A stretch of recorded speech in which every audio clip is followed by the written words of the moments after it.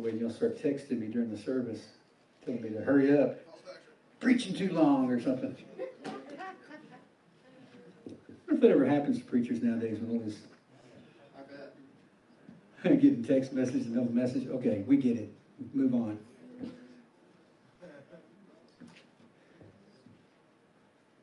All right, Christina, you can. You're good. Oh, I'm live now? Well, thanks. I'm sitting up here just rambling. Excuse me, Facebook Live audience.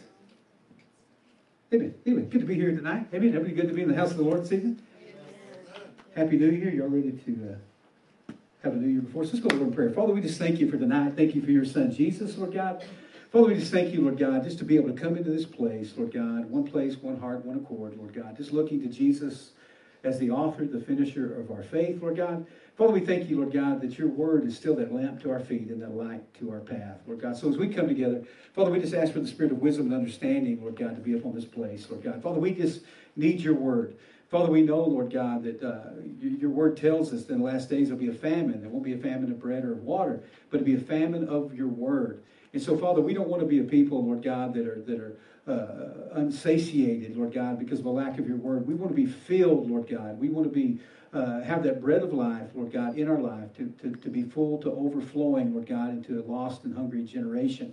So, Father, tonight, we just ask that your presence would be here, Lord God, that you would anoint, Lord God, not just the speaking of the word and the teaching of it, Lord God, but also the ears, that you would give us those ears to hear and those eyes to see, Lord God, that which your word, by your Holy Spirit, your servants, Lord God, would speak unto your church tonight, Lord God. So we thank you for it, Lord God. Folks, ask you to bind every distraction of the adversary, Lord God, anything that he would try to do or conjure up, Lord God, in any way, Lord God, keep us, Lord God, from being fed that bread of life tonight. And we ask these things in Jesus' name. Amen, amen, and amen. Folks, we're continuing our study in Hebrews tonight. So good to have you guys that have joining us on Facebook Live. We're continuing our kind of our Glory Beyond the Veil series through our study in Hebrews. This is class number 6. If you've missed out on the previous ones, you can find them on our by going to biggrace.com, which will immediately take you to my Facebook page, and you can just scroll through there.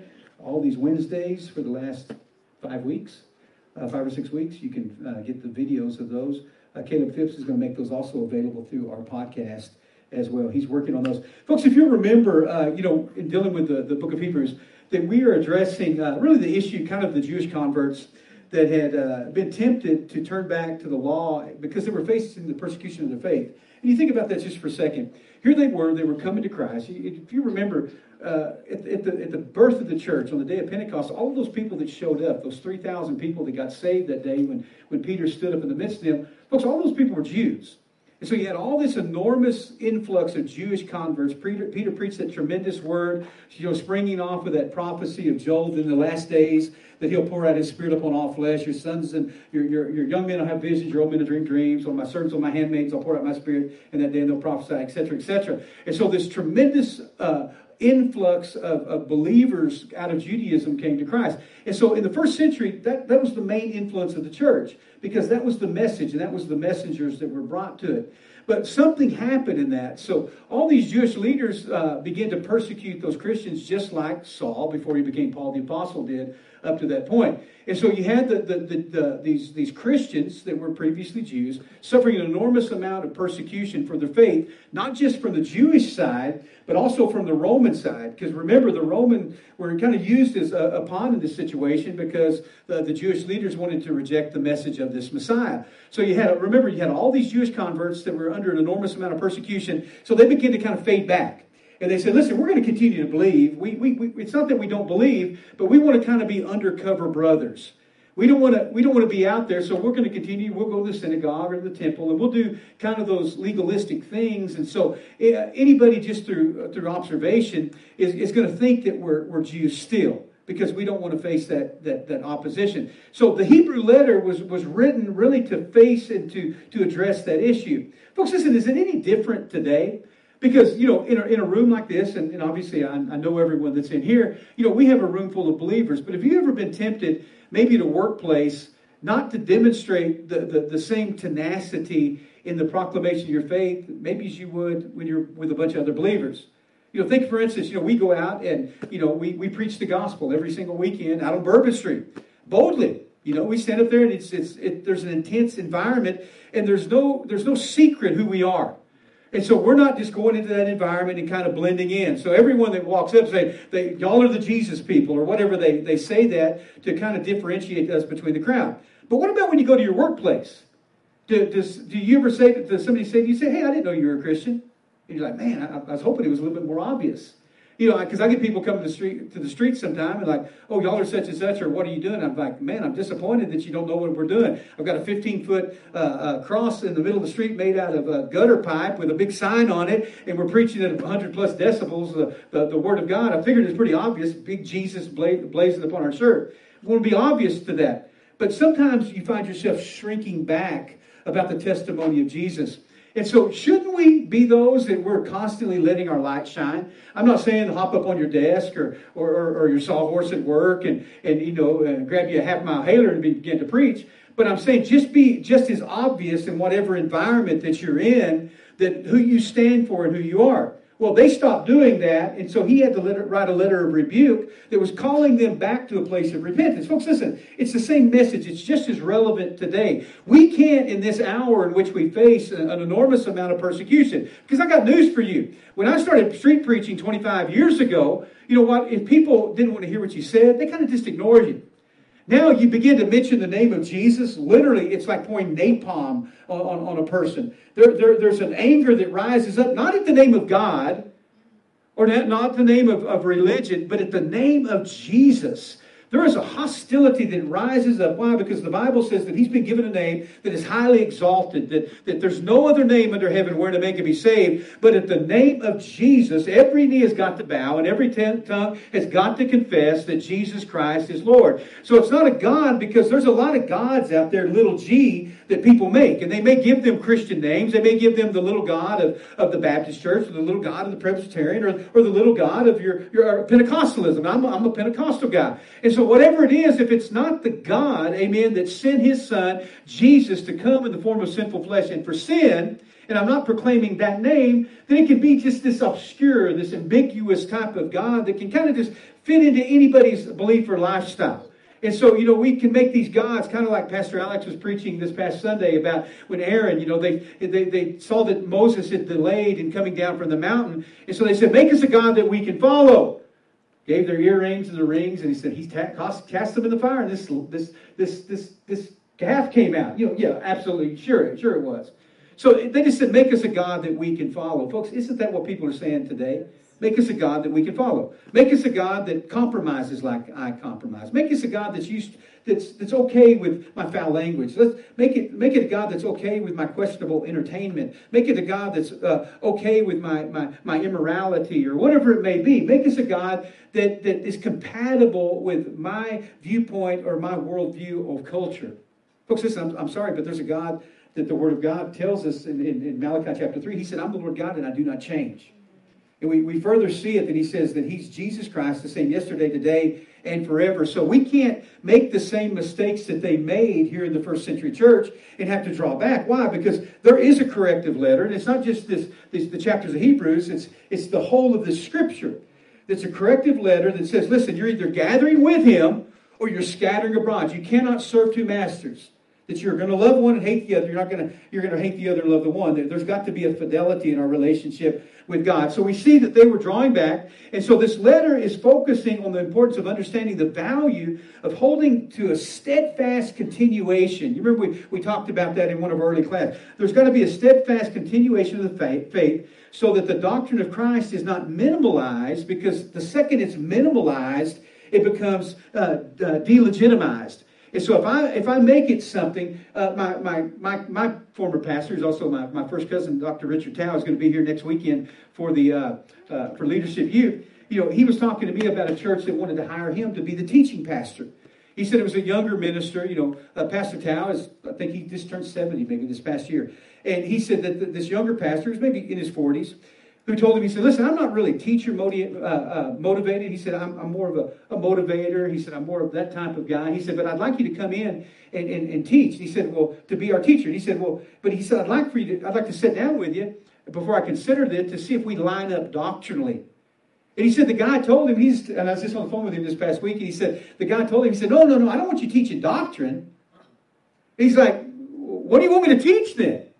Because that's what Teaching is. Teaching is bringing doctrines. It says they remain steadfastly in the apostles' doctrine. Folks, you don't have Bible. You don't have a relationship with God apart from sound biblical faith and doctrine. And so you can't minimalize it. You can't say, you can't take the Rodney King approach to the Bible and can't we all just get along? No, we can't. We can't all just get along. Amos 3:3, how can we walk together except we be in agreement? Agreement with what? Agreement with the doctrine, what the Bible says. Folks, that's the word. That is the thing. That it says that he honors even his word, even over his name. And so we've got to get in agreement with what the Word of God says. We've got to let the major things be the major things as we're looking at the Word. So he was saying there's an importance, there's a value in understanding those doctrines, but making those things the preeminent thing in our life. And so rather than God speaking through messengers, it goes on to say, as we approach Hebrews, as he did under the law by the prophets to the Father, he's now spoken to us through his Son, Jesus. So we're getting it hot off the skillet. We're not getting secondhand revelations. It's not like a he said, she said, or it's not like the proverbial telephone game where it's like Doug got this great revelation, so it passes through everyone else. And finally, James gets this great revelation that this originated in Douglas, and it doesn't sound anything like it. Folks, he's speaking directly to us through his word and by his precious Holy Spirit in these last days. So we're going to pick up, I'm going to read those first 3 verses before we begin to kind of look at it. Verse 3. It says, God who at sundry times in divers manners spoke in times past unto the fathers by his prophets. Another translation says, long ago God spoke many times and in many ways to our ancestors through the prophets. In verse 2 it says, he has in these last days spoken to us by his Son, whom he has appointed heir of all things, by whom he also made the worlds. Again, another translation says, and now in these final days, and I mentioned to you the final days are every time before that day at the birth of the church until the coming of the Lord. And so they were in the last days just like we're in the last days. These are those days that God has given us in order the space to repent and come to him. So now in those final days, he has spoken to us through his Son. God promised everything to the Son as an inheritance, and through the Son he created the universe. Now verse 3 is what we're going to look at specifically tonight. He said, being in the brightness of his glory, in the express image of his person, and upholding all things through the word of his power, when he had by himself purged our sins, he sat down at the right hand of the majesty on high. And remember last week I gave you, 4 or 5 bullet points on verse 3, and I'll reiterate those to you. The bullet points that we're going to see from this is A, that Jesus is God. He's not a God, as the Jehovah's Witnesses would say, as they've convoluted John chapter 1, verse 1. In the beginning was the Word, and the Word was with God. In the Word, they've added the article a, which obviously doesn't exist in the Greek. But it says, in the beginning was the Word, and the Word was with God, and the Word was God. Jesus is God.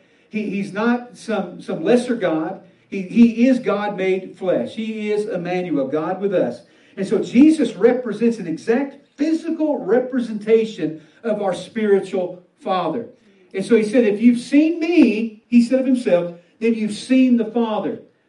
Folks, listen, can you tell that there's air or oxygen in this room? How can you tell? It's because you can see the particles floating around? I can't see the particles. But I can tell by the effect that they have upon me. The very fact that I'm able to inhale. If I was in a vacuum and within that vacuum all the air was pulled out, you know what? If I tried to inhale, there would be nothing to happen because there would be nothing moving in and there would be nothing moving out. And so my lungs, they don't fill up with something that doesn't have substance. There's particles, there's molecules, there's things that come in that enable my lungs to expand, but you can't see it. But if I put it under a microscope and you begin to see those things, you would understand that there is some substance. So when Jesus came, he came to give substance to that invisible God. There's a God that it says in him we live, and in him we move, and in him we have our being. But because he operates in the Spirit, without him becoming flesh in the form of Jesus Christ, the Son of the living God, we would not be able to see him.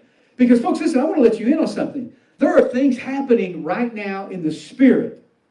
There's a battlefield that's happening around you right now that you cannot see. Now, there's certain times that you can see them. 1 Corinthians chapter 12 talks to us about the gifts of the Spirit. And one of those is the discerning of spirits. In other words, there's a heightened awareness of the spiritual realm. Have you ever been at a point, maybe, spiritually speaking, or both positively and negatively, that suddenly it's like, man, I just thought I just saw something. You ever been there? You have? You can get that sometimes if you're just really attuned to the Spirit of God. Man, there's been times that listen, I believe that, man, I kind of saw something angelic passing by me. It did. I saw the presence of an angel passing by me. But there's been other times when I've been involved in spiritual warfare situations that I can flat out tell you that I saw a physical manifestation of a demonic spirit. Right. Seen that. I saw a darkness. I saw a figure, that appeared and presented itself. So those things are happening all the time. Now, what keeps those things back is that divide between the natural and the spiritual realm. Because, you take people that have given themselves over to drugs or opened themselves up to alcohol. And so what that does is that causes the diminished capacity of resistance against the spiritual realm. And so you see people that are maybe in insane asylums. And they're seeing things. And saying, well, you're not seeing things, you're just insane. Well, you're not. They're not insane. What they've done is that built-in buffer that God has given us that it enables us to resist and not to physically see those things. Otherwise, they'll drive you mad. Man, I'm seeing things. I'm seeing things crawling everywhere. I'm seeing these unclean spirits. Folks, that's reality. Those things are happening. But us in our present state, we couldn't handle seeing those things unabated by what God has given us. And so those things are constantly happening at all times. Just because you don't see them doesn't mean they're happening. Why? Because the Scripture tells us in Ephesians chapter 6, it says, you don't wrestle against flesh and blood. This isn't your problem. You're not my issue. But against principalities and powers, the rulers of the darkness of this age, and against spiritual wickedness in high places. The enemy's called the prince and the power of the air. He functions out here. This is where he has his influence. This is where he has his manipulation. That's why he's so involved in the entertainment industry. Why? Because he's got an inroads. He's been given authority on that dominion because of the fall of Adam. Adam gave him that dominion because God originally, as we've talked about, gave that to Adam. He says, listen, I've created you. I've given you a dominion. He said, be fruitful, multiply, take that dominion I've given you, exercise that dominion. And he says, when you failed, death comes in and you've eradicated that place in your life and you've yielded that authority to someone else. And so for us, through Christ Jesus, we have the ability to combat those things. Why? Because the weapons of our warfare, our battle, is not carnal. It's not natural, but it's mighty through God in order to pull down those strongholds that have been established. And so when he's talking about that power and all those things that have been established, we can see that he holds those things together. So he's the physical representation of something spiritual that's happening. And so we have that ability to see those things. So the third thing is everything in the universe is literally held together by God's word, by Jesus. And so when people begin to say, I don't see how that happens. Folks, listen, you can take something that doesn't even look like it's moving and put it under a microscope and it's moving. How do those particles stay together? Well, it's God. Now, scientists try to come up with all these things and electrons and protons. Joshua could educate us a lot more on some of that stuff. He's my science kid. But folks, listen, the fact of the matter is some of these things are just outside. You just have to kind of form some hypothesis and just guesswork. Because when it comes right down to it, it's like, I know what's happening and I can surmise what's happening, but how those things really ends up happening, man, I don't know. I can give you some phraseologies and some big words, the whole electrons or proton type of things, and magnetism or whatever it is, but in reality, man, I don't know how that stuff really actually works. That's got to believe that it does. Well, I know how it works. He upholds all of these things by God's word, Jesus. And fourthly, the cross alone is God's sole means to redeem fallen man. And lastly, the cross represents a finished work. Therefore, it's indispensable or augmentable. And so, in other words, you can't take it away and you can't add to it. And so, if the finished work of the cross, I can't say, listen, man, that's too difficult. So let's come up with a better way. Let's have a wider gate, or let's have a more seeker-friendly version of salvation. Well, you can't take that out of the way. It's got to be the cross. Because it was at that place where Jesus paid the price. He said, it's finished. So I can't say it's finished and augment it or add something to it and say, well, it was not only that, but it was also that, plus I've got to keep the law. Or it's that, I got my salvation, plus I've got to do certain types of things. Folks, listen, if righteousness cometh by the law, we learned this in our Galatians study, then what happens? The cross and the grace of God is made ineffectual. And so the Word of God tells us, Paul said this very clearly. He said, listen, he said, I don't come with the wisdom or the eloquence of man's word. He said, if I did, he said, the cross of Christ would be made of none effect. In other words, it would lose its power, its influence. It would minimalize it. And so as a result, what it would do, it would delegitimize the power and the working of what Jesus Christ has done. So the last time we talked about Jesus, who was the brightness of his glory and the express image of his person. So prior to the incarnation, we all understand what the incarnation was, right? God came down, took on the form of sinful flesh and for sin. So he took on the form of a man. So prior to that, all we had was just those individual fragments. Who wasn't here last week? We talked about this. If you get a chance, go back and watch the video for that because it'll make a lot of sense to you. And I'll briefly touch on it, kind of give you the kind of the bullet points of this. And so the individual fragments, all we had was that, or we just had the ingredients of the bread. And so before Jesus came, we could see all of those things spread out on the table. We could see the flour, we could see the egg, we could see the milk, we could see the yeast or whatever's involved in that process, but we never got the full loaf. We never got to see it. We could look at the tabernacle. We could see the golden bowl of manna in the Ark of the Covenant. We could see the bronze laver where the priests watched. We could see all these components, but it's hard to put it together because it had not come together yet. And so we had the aroma of the bread, so to speak. In other words, you could feel it, you could smell it, you could sense something. You knew that the glory of God was there as they saw it hovering above the tabernacle, but you never really genuinely got to experience it. And finally, we didn't get the bread itself.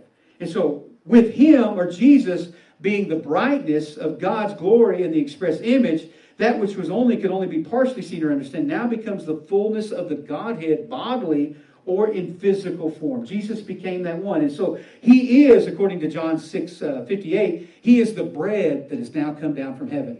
All those components that were only seen in type and shadow under the old covenant, he's now that bread come down from heaven. He's the bread of life, John 6:35. He's our daily bread of Matthew 6:11. He's the bread of the Passover of Mark 14:22. And so all those things that were in components, now he's delivered the full loaf to us.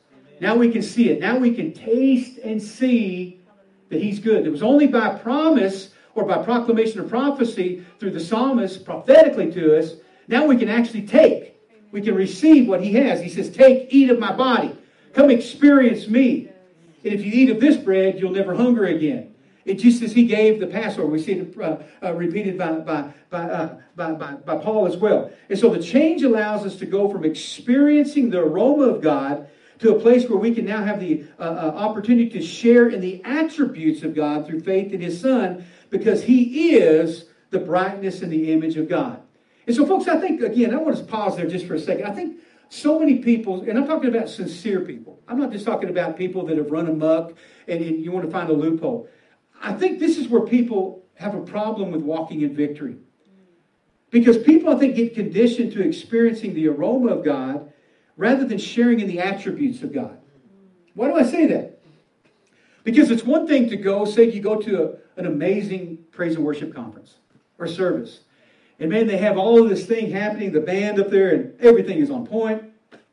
Your favorite Hillsong music's there, or your Bethel stuff, and man, they just work, and they've got everybody whipped into a frenzy, and their hands are waving all over the place, and you got the Shanda and the Iki Mohas, and everything's happening, and all of a sudden you're experiencing these things. Man, I just feel lighter than air. I still feel so free, and you're worshiping, and all these things. Why? Because you've got this experience. And so you're experiencing the aroma.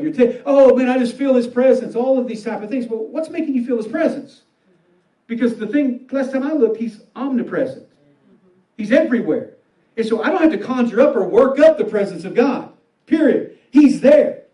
He's not here by invitation. I'm here by invitation.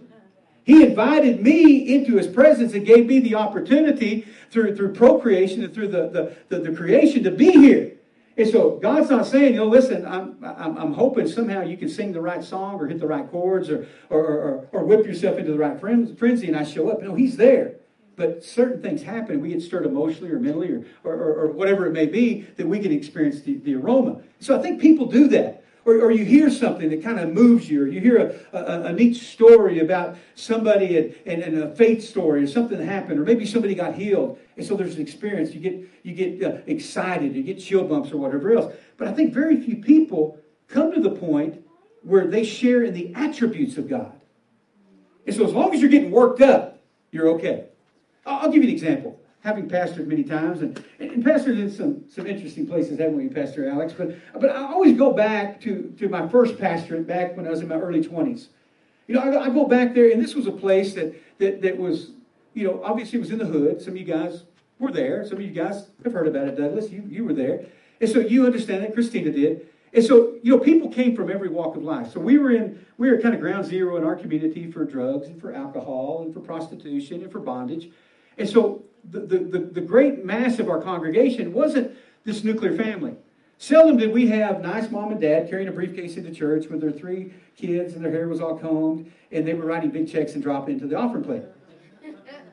They walk in, we're thinking, man, is that the police or somebody? We just said, now you might have had somebody coming in, struggling, that may have slept under the tree outside the church, or a family that reeks of alcohol. I mean, that was more typical, to be real honest with you, because of who we were targeting, the environment that we were in.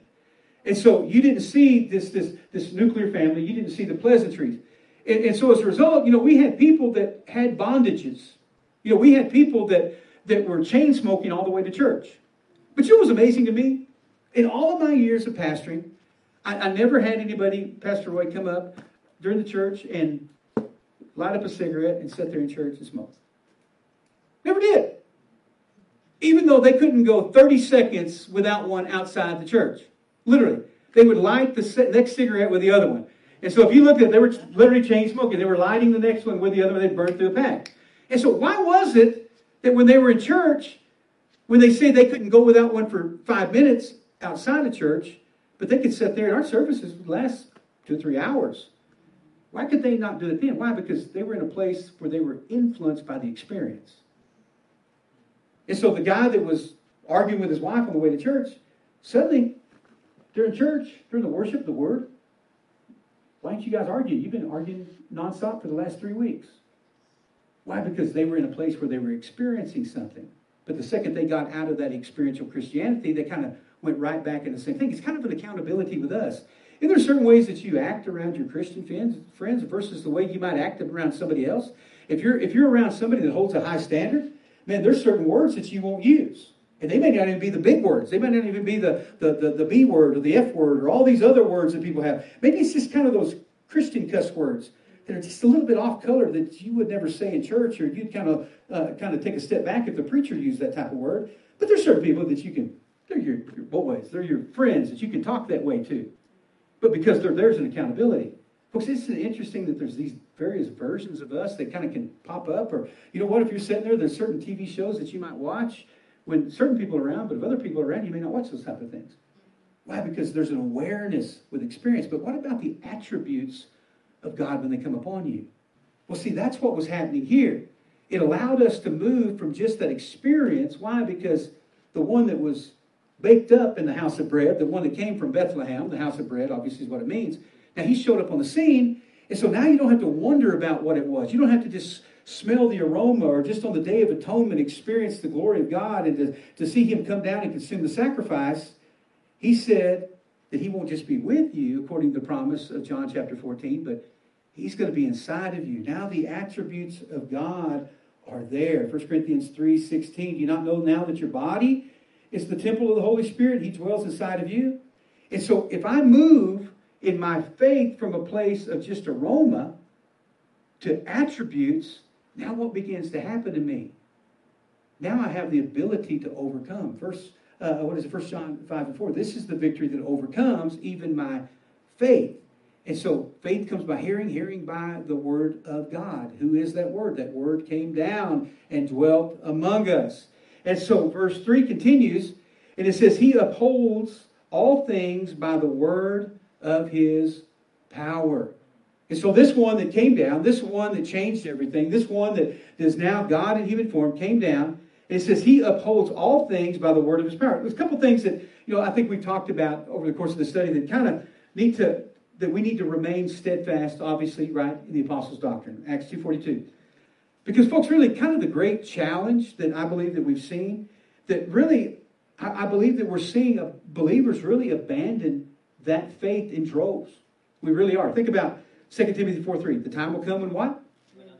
Men will not endure sound doctrine, but after their own lust, their own desires, it says they'll heap to themselves teachers having itching ears. In other words, you're going to find somebody that's going to tell you what you want to hear.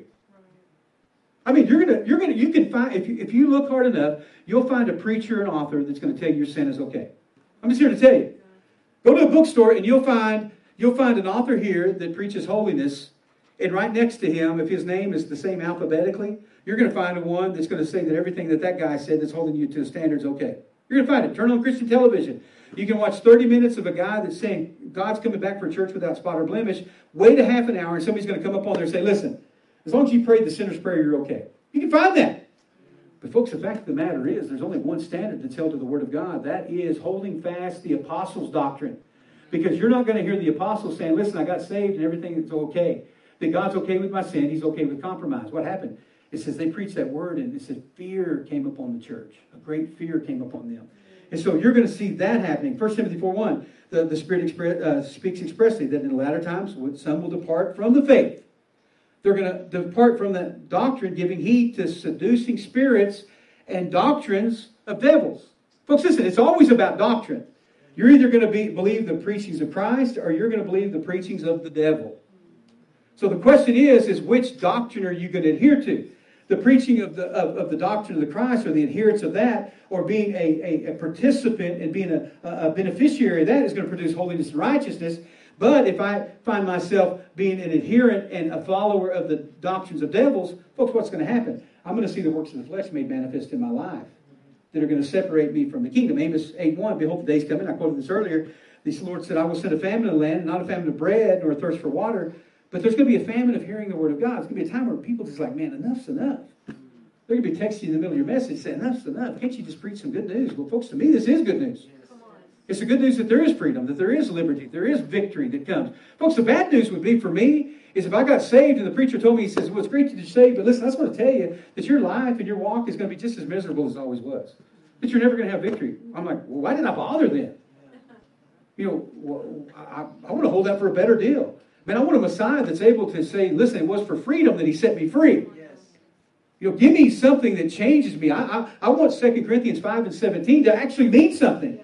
I want being a new creature to really be being a new creature in Christ Jesus. I don't want to just be the struggling old version of myself. I don't want to be the old wineskin that I just kind of patch up by hanging out with the right people at the right time and going to church and hearing the right message every once in a while, and hopefully that I'm not ruptured by the new wine. I want to be somebody brand new. I want to be that person that's saved, sanctified, and filled with the Holy Ghost and the fire of God that's able to endure to the end. You hear what I'm saying? Not this also ran or this one that's there one moment and gone the next, and you've got to wonder about me. I want to be so stinking consistent that I bore you to death with my life. It's like watching paint dry. You know what I'm saying? That's where I want to be. I want to be steadfast. I want to be immovable, always abounding in His grace and with His mercy and walking on truth. I want to be foundationally built upon those things. I don't want to be the high riser. Why? Because I don't want to be the quick follower. I want to be the person that is as steady as she goes. Hosea 4:6, my people are destroyed. Why? A lack of knowledge. A lack of knowledge of somebody else's experience? Or the great thing that happened in some concert? No, a lack of knowledge because you have rejected experience? No, because you've rejected knowledge. He said, I'll also reject you, and you won't be a priest to me. Well, how many of you know that we're called to be a royal priesthood, a holy nation? So we can show forth those praises. But he said, if you reject knowledge, if you reject that truth, he said, I will find myself rejecting you.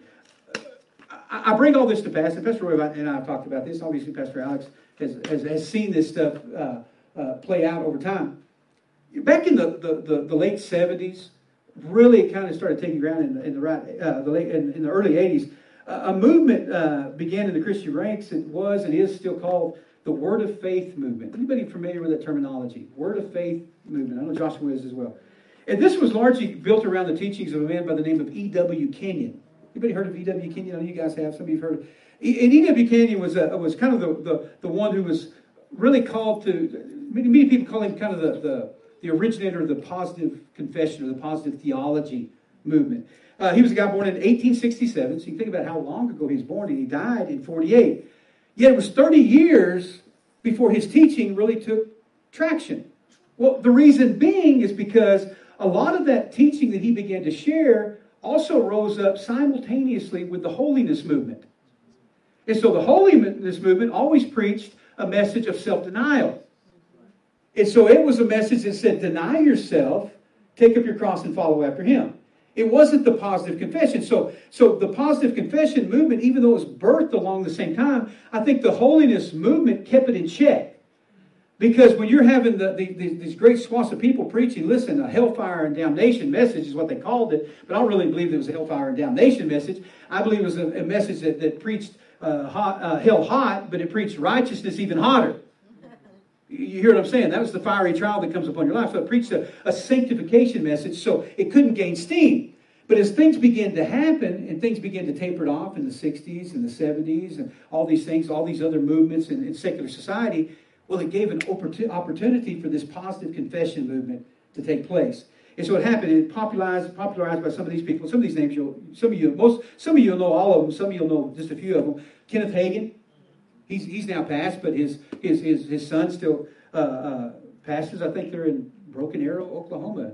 Reagan's part of the country. Kenneth Copeland, right there in Fort Worth, who's still there. T.L. Osborne, who's now deceased. Oral Roberts, Tulsa, Oklahoma. Later, people like Creflo Dollar, I believe he's out of Georgia, and Joseph Prince. These guys picked up on that message and they began to preach this positive confession or this word of faith movement. They coined such phrases as, and think about this in regards to that verse, that he upholds all things by the word of his power. They coined such phrases as this: you'll never have more than you confess. You'll never have more than you confess. And if you confess it, if you can confess it, then you can possess it. That's what they said. That was some of the catchphrases of that. And man, that's a neat t-shirt. Man, that's a neat bumper sticker. Man, that makes me feel positive. Man, I'll never possess if I can't confess. Or if I can confess it, I can possess it. Now, folks, how do you see it? Have you ever seen this where people, quote-unquote Christians, preachers, I use that term lightly, they'll show this picture of all these stack of money, and they'll say, this is for somebody. There's money coming that's waiting for you. If you believe it, type amen in the comment. Anybody ever see these ridiculous things that pop up on Facebook? Well, if you believe it, they're saying type amen or confess it, and all this is coming to you. I mean, you talk about taking it to another level of ridiculous. And so I'm going to have millions of dollars if I just type amen on a Facebook page? Really? Folks, all that stuff has its roots in E.W. Kenyon's metaphysics. That's really what it was. If you don't understand metaphysics, I'm not going to go into what metaphysics is. But folks, it's not faith in Jesus. It's faith in faith. Yeah. And it doesn't define faith like the word does. What faith is, that Greek word pistis, it's the moral conviction of the truthfulness of God. It's faith in some abstract force. And so that said, at the root of the word of faith theology is the belief that faith is a force. It's a force that can be controlled. So God spoke, they say, everything into existence. And before the fall of Adam, they say that man had the same ability to speak things into existence before the fall. Now, folks, listen. You guys are Bible reading people. I know you are, because that's what we do. We're just started another 90-day challenge. I hope every one of you guys get a hold of that.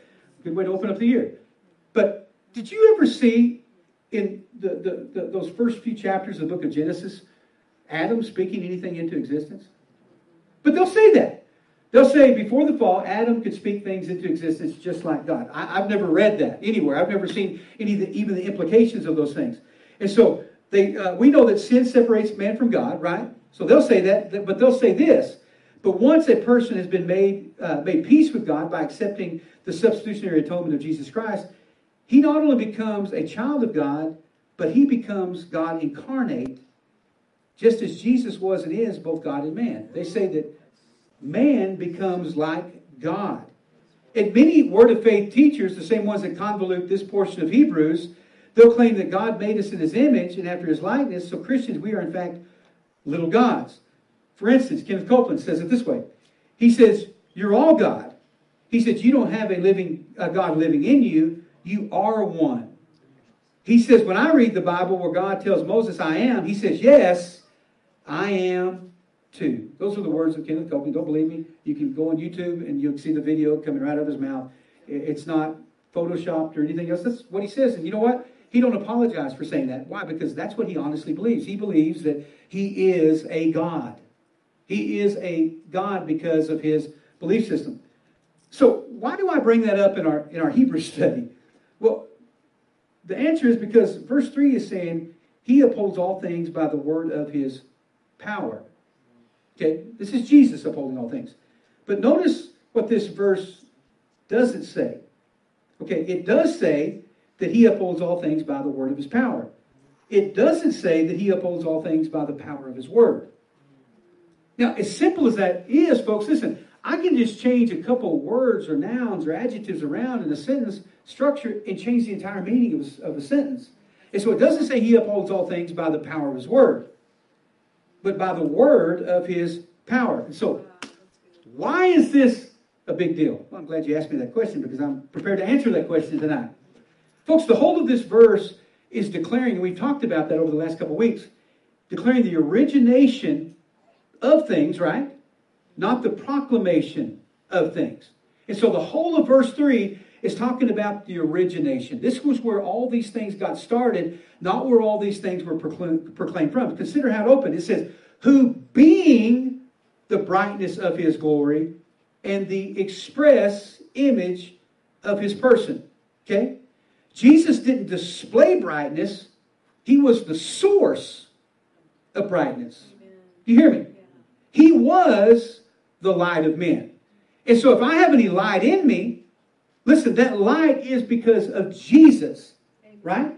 He is the light of the world. He is the day spring on high that is visited to give light to those that sit in darkness and the shadow of death and to guide our feet in the way of peace. That's Luke 1:78-79. And so he is the express image of God. In other words, Jesus didn't merely display or represent God. He is God. That's what it's saying. He is the source. He is the origination, not just the proclamation of such. Folks, for us, we can't originate anything. Do you hear me? So if there's anything good inside of us, it had to have been originated from him. Why? Because in our flesh dwells no good thing. There originates anything good. So if there's anything good, there's anything holy, there's anything noble, there's anything righteous, Troy Bond can't come up with those things. I can't cross enough T's and dot enough I's, learn enough scripture, witness to enough people, proclaim and wave my arms and shout and dance enough time to originate anything. I can't create something out of nothing, right? Just like in this world, in science, you can't bring life out of something that's dead. It's got to start with life. And so if there's any light, it's got to originate in the original light. So he is the originator of something that then becomes the progenitor of something, and he puts something in our life that's able to be duplicated. Amen. It's duplicated because he was that source. And so by them flipping Hebrews 3:1 statement from word of his power to power of his word, it changes this by implying that our words have now become a creative force, which is a term that Charles Capps, another one of those false teachers, says. He says, your words are a creative force. Folks, listen, let me just ixnay that real quick. Your words do not have the power to create anything. Try it. Try it real quick. Create $1 million right here. I'll give you about 2 seconds. Because I could give you many more and you wouldn't do that. You can't create something. You can't make something out of nothing just because you spoke it. At best, our words can merely speak in agreement with that which his words have already created or made manifest. Period. And so I can't say something and create something that he hasn't already created. Period. And so the words here in Hebrews 1:3 come forth from his power rather than his power coming forth from his words. Key there. The word comes forth from his power rather than the power coming forth from his words. And so this is where the word of faith or positive confession movement gets its name and how they come to believe and teach that they can speak something into existence.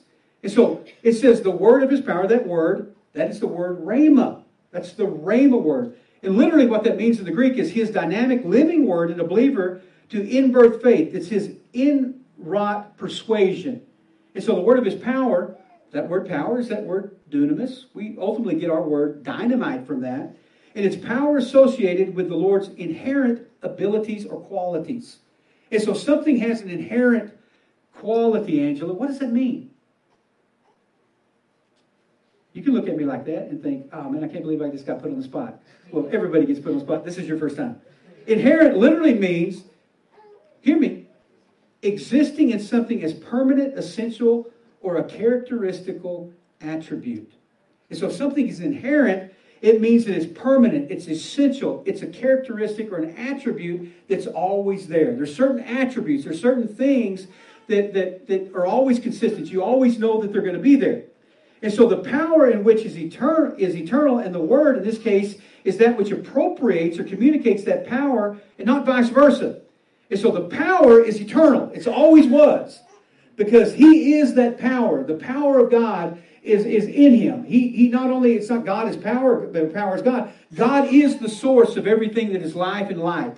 And so the Word is that which appropriates or communicates the power outward from that source. And so the Word of Faith teachers commonly misuse Romans 4:17. You know what it says. You may not know the address, but as soon as I read it, it says, written, I've made thee a father of many nations before Him whom I believed, even God, who quickened the dead. Now they eliminate all of that from this passage, and they love this part. Call those things that are not as though they were. You ever heard that? Man, you just got to speak to those things that are not as though they were. Well, what about the rest of that verse? I can just take that and extract that. Why? Because anything outside of context is what? It's pretext. It loses its original power, its validity. And so they'll say, listen, you got to speak to those things or call those things that are not as though they were. Well, obviously this was talking about the covenant that God made with Abraham, right? That's the context. Because Abraham believed what God said, therefore, it was counted unto him for righteousness. And so he just appropriated what God had already said. God was righteous. God spoke something. Adam believed it. Adam didn't speak righteousness into existence. He believed what God had said. God was holy. God spoke a word out of His holiness that Abraham believed. And so he came in agreement with what already was. Do you hear me? And so this is obviously talking about that covenant. So Abraham never spoke anything into existence. He merely agreed with or believed that which was spoken by the word of the Almighty or the power. He heard the word of God's power, who was the Almighty, right? For thine is the power and the kingdom forever. Amen. And where does faith come from? Hearing, and hearing by the word of God. Without faith, it's impossible to please Him. Those that come to Him, right? Not those that have a creative force, but those that come to Him have got to believe that He is, and that He is a rewarder of those who diligently seek after Him. And so it says, He shall not speak Himself, but whatsoever He shall hear. He shall speak, and He will show you things to come. So the Spirit of truth. You know John 17:17, right? Father, do what? Sanctify them by Thy word. Thy word is truth. I want you to listen to the context of that. Verse 15 of John 17:17. He said, Jesus praying, He said, I'm not asking you to take them out of the world, but I'm asking you to keep them safe from the evil one. I'm asking you to empower them. They do not belong to this world any more than I do. He said, make them holy by Thy truth, right? Teach them your word, which is truth. He said, just as you sent me into the world, I'm sending them into the world, and I give myself as a holy sacrifice for them so they can be made holy by your truth. And so the power, who is Him, notice He's always speaking that word truth. Bring them back to a place of truth. Bring them back to a place of the word, so that what? I can produce holiness. I can set them apart for my service. I can sanctify them through one sacrifice. He has made them holy. He has sanctified, He has perfected those that are being made holy.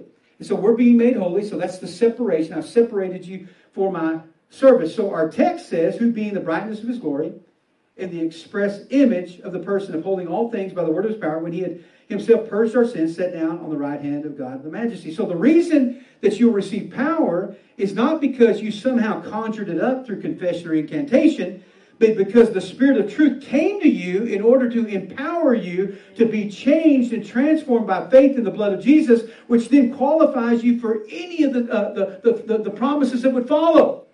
And so I received power not because I said the right things or prayed the right prayer or somehow I had some spiritual incantation or I said the sinner's prayer. That's not where I get my power from. I get my power because the Spirit of God came and He drew me. Nobody can call Christ Lord except the Spirit draw them. He drew me to that place, right? Through His power, through His Spirit, He drew me to that place. and invited me into that place to be changed and transformed so I can be empowered or changed or have victory through faith in the finished work of the cross of Calvary. It wasn't because of what I said. And so when somebody says, listen, are you a Savior? Are you a Christian? Have you been saved? Well, I prayed the sinner's prayer. And so you're saying, listen, I got God because I spoke it into existence. That's really what they're saying without saying that. I prayed the right prayer. I spoke something in. I said the right incantation. And so there's an empowerment that saved me because of what I said. No, I'm sorry, that's not the way it worked. What you say at best can only give testimony to what God has done in your life by drawing you by the Spirit and revealing himself through truth. Abraham believed God. Believed God. And it was accounted to him, so righteousness was appropriated into his life. Folks, I believe that there's sincere people that are just sold a pig in a poke, and somebody's telling them, listen, just pray the right incantation. You know, stadiums have been filled for generations of people that says, listen, I'm going to sing the right song, and just as I am, and if you'll come up here and just repeat this prayer with me, then you'll be saved. Folks, repeating a prayer with me or anybody else is not going to save you. But believing in the power of God to change and transform you in your heart and allowing God to appropriate his Spirit and come into you is what changes and transforms you. Then you're not living this wishy-washy life back and forth and thinking, well, listen, man, I don't know what's gone wrong with me. I prayed the right prayer and I said the right things. Folks, listen, we're saved by grace through faith, not of works, so that no one would ever be able to boast about what they said or what they did. But when the power of God comes inside of me and I put my faith in the right place, then I'm not living this wishy-washy life. Hopefully I can just hang on until Jesus comes back and God, hurry up and send the rapture because you know what, man, I'm struggling. And so come back, you know why I'm singing that song rather than when I'm struggling with something. Folks, I want to believe God. I don't want to believe me. I don't want to believe that I said the right things or I can even do the right things. I want to believe that God, who upholds all things by the what? The word of his power, and that word has come to me and revealed himself to me, that he can hold me up. That he keeps all things that I commit to him. He is able to keep that which I commit to him. Not to keep those things which I happen to have said the right thing or sang the right song. Folks, listen, I'm upheld by the word of his power. Not by the power of his word or by the power of my word. But I put my faith in who is the power of God in my life. And so this discussion is relevant really because of the nature of this drawing back to the better way that really he's established upon that which is eternal rather than that which is temporal or the nature of the law that really kind of served as kind of a schoolmaster or kind of a placeholder before Jesus' incarnation. And so if it ever becomes about the power of his word rather than the word of his power, then the assumption arises that merely by repeating or reciting words a man is saved. And so that's the trap not only of religion but also of legalism. Now think about this. Religion, because it's all based upon following certain guidelines. The sinner's prayer, the sacraments. I got baptized in the right amount of water and they said the right things. Right? Folks, you'll get the Acts 2:38 crowd. It says, listen, repent and be baptized every one of you in the name of Jesus for remission of your sins and you'll be saved. Well, that sounds good. No, obviously that's Bible, right? But what does that do? That doesn't put the power in him. That puts the power in us. And so as long as I get dunked in water and the right words are said, that becomes the transformation. Oh, that's the warning here of Hebrews 1:3 that they were falling into that same easy trap. I'm saying the right incantation. If I don't say it, I'm not saved. If I do say it, I am. Well, then who's got the power? I got the power. Why? Because I backed him into the proverbial corner because I said the right things? Or it's an object of my faith. I believe God. Amen. Well, certainly I'm going to follow him and let all righteousness and outward sign of something the inward happen in my life. Then I see the demonstration of his holiness in me. Legalism, because it bases salvation upon one adherence to laws that the natural man, according to Romans chapter 8, is powerless to adhere to because of the weakness of the flesh. And so he is able to uphold all things by the word of his power. It originates to him. He communicated that to his son. And so when we can come to that place in faith in what Jesus did, then we don't find ourselves constantly walking in this disappointment and unmet expectations. We can find ourselves walking according to truth. You think that's been an hour already? There you go. Amen. Father, we thank you for your word, which is truth, Lord God. You brought the Spirit of God to lead and guide us into all truth. Lord God, we thank you for once again for another opportunity to come for your word. Lord God, just give us the spirit of wisdom and understanding to take that, Lord God, to digest it, Lord God, and to build upon it, Lord God, personally and privately, Lord God, even as we study those things out. We ask these things in Jesus' name. And Father, we also pray for our offering tonight, Lord God. Bless our giving, Lord God, as we just participate, Lord God, in all the things you do for the kingdom. We ask these things in Jesus' name. Amen, amen, and amen.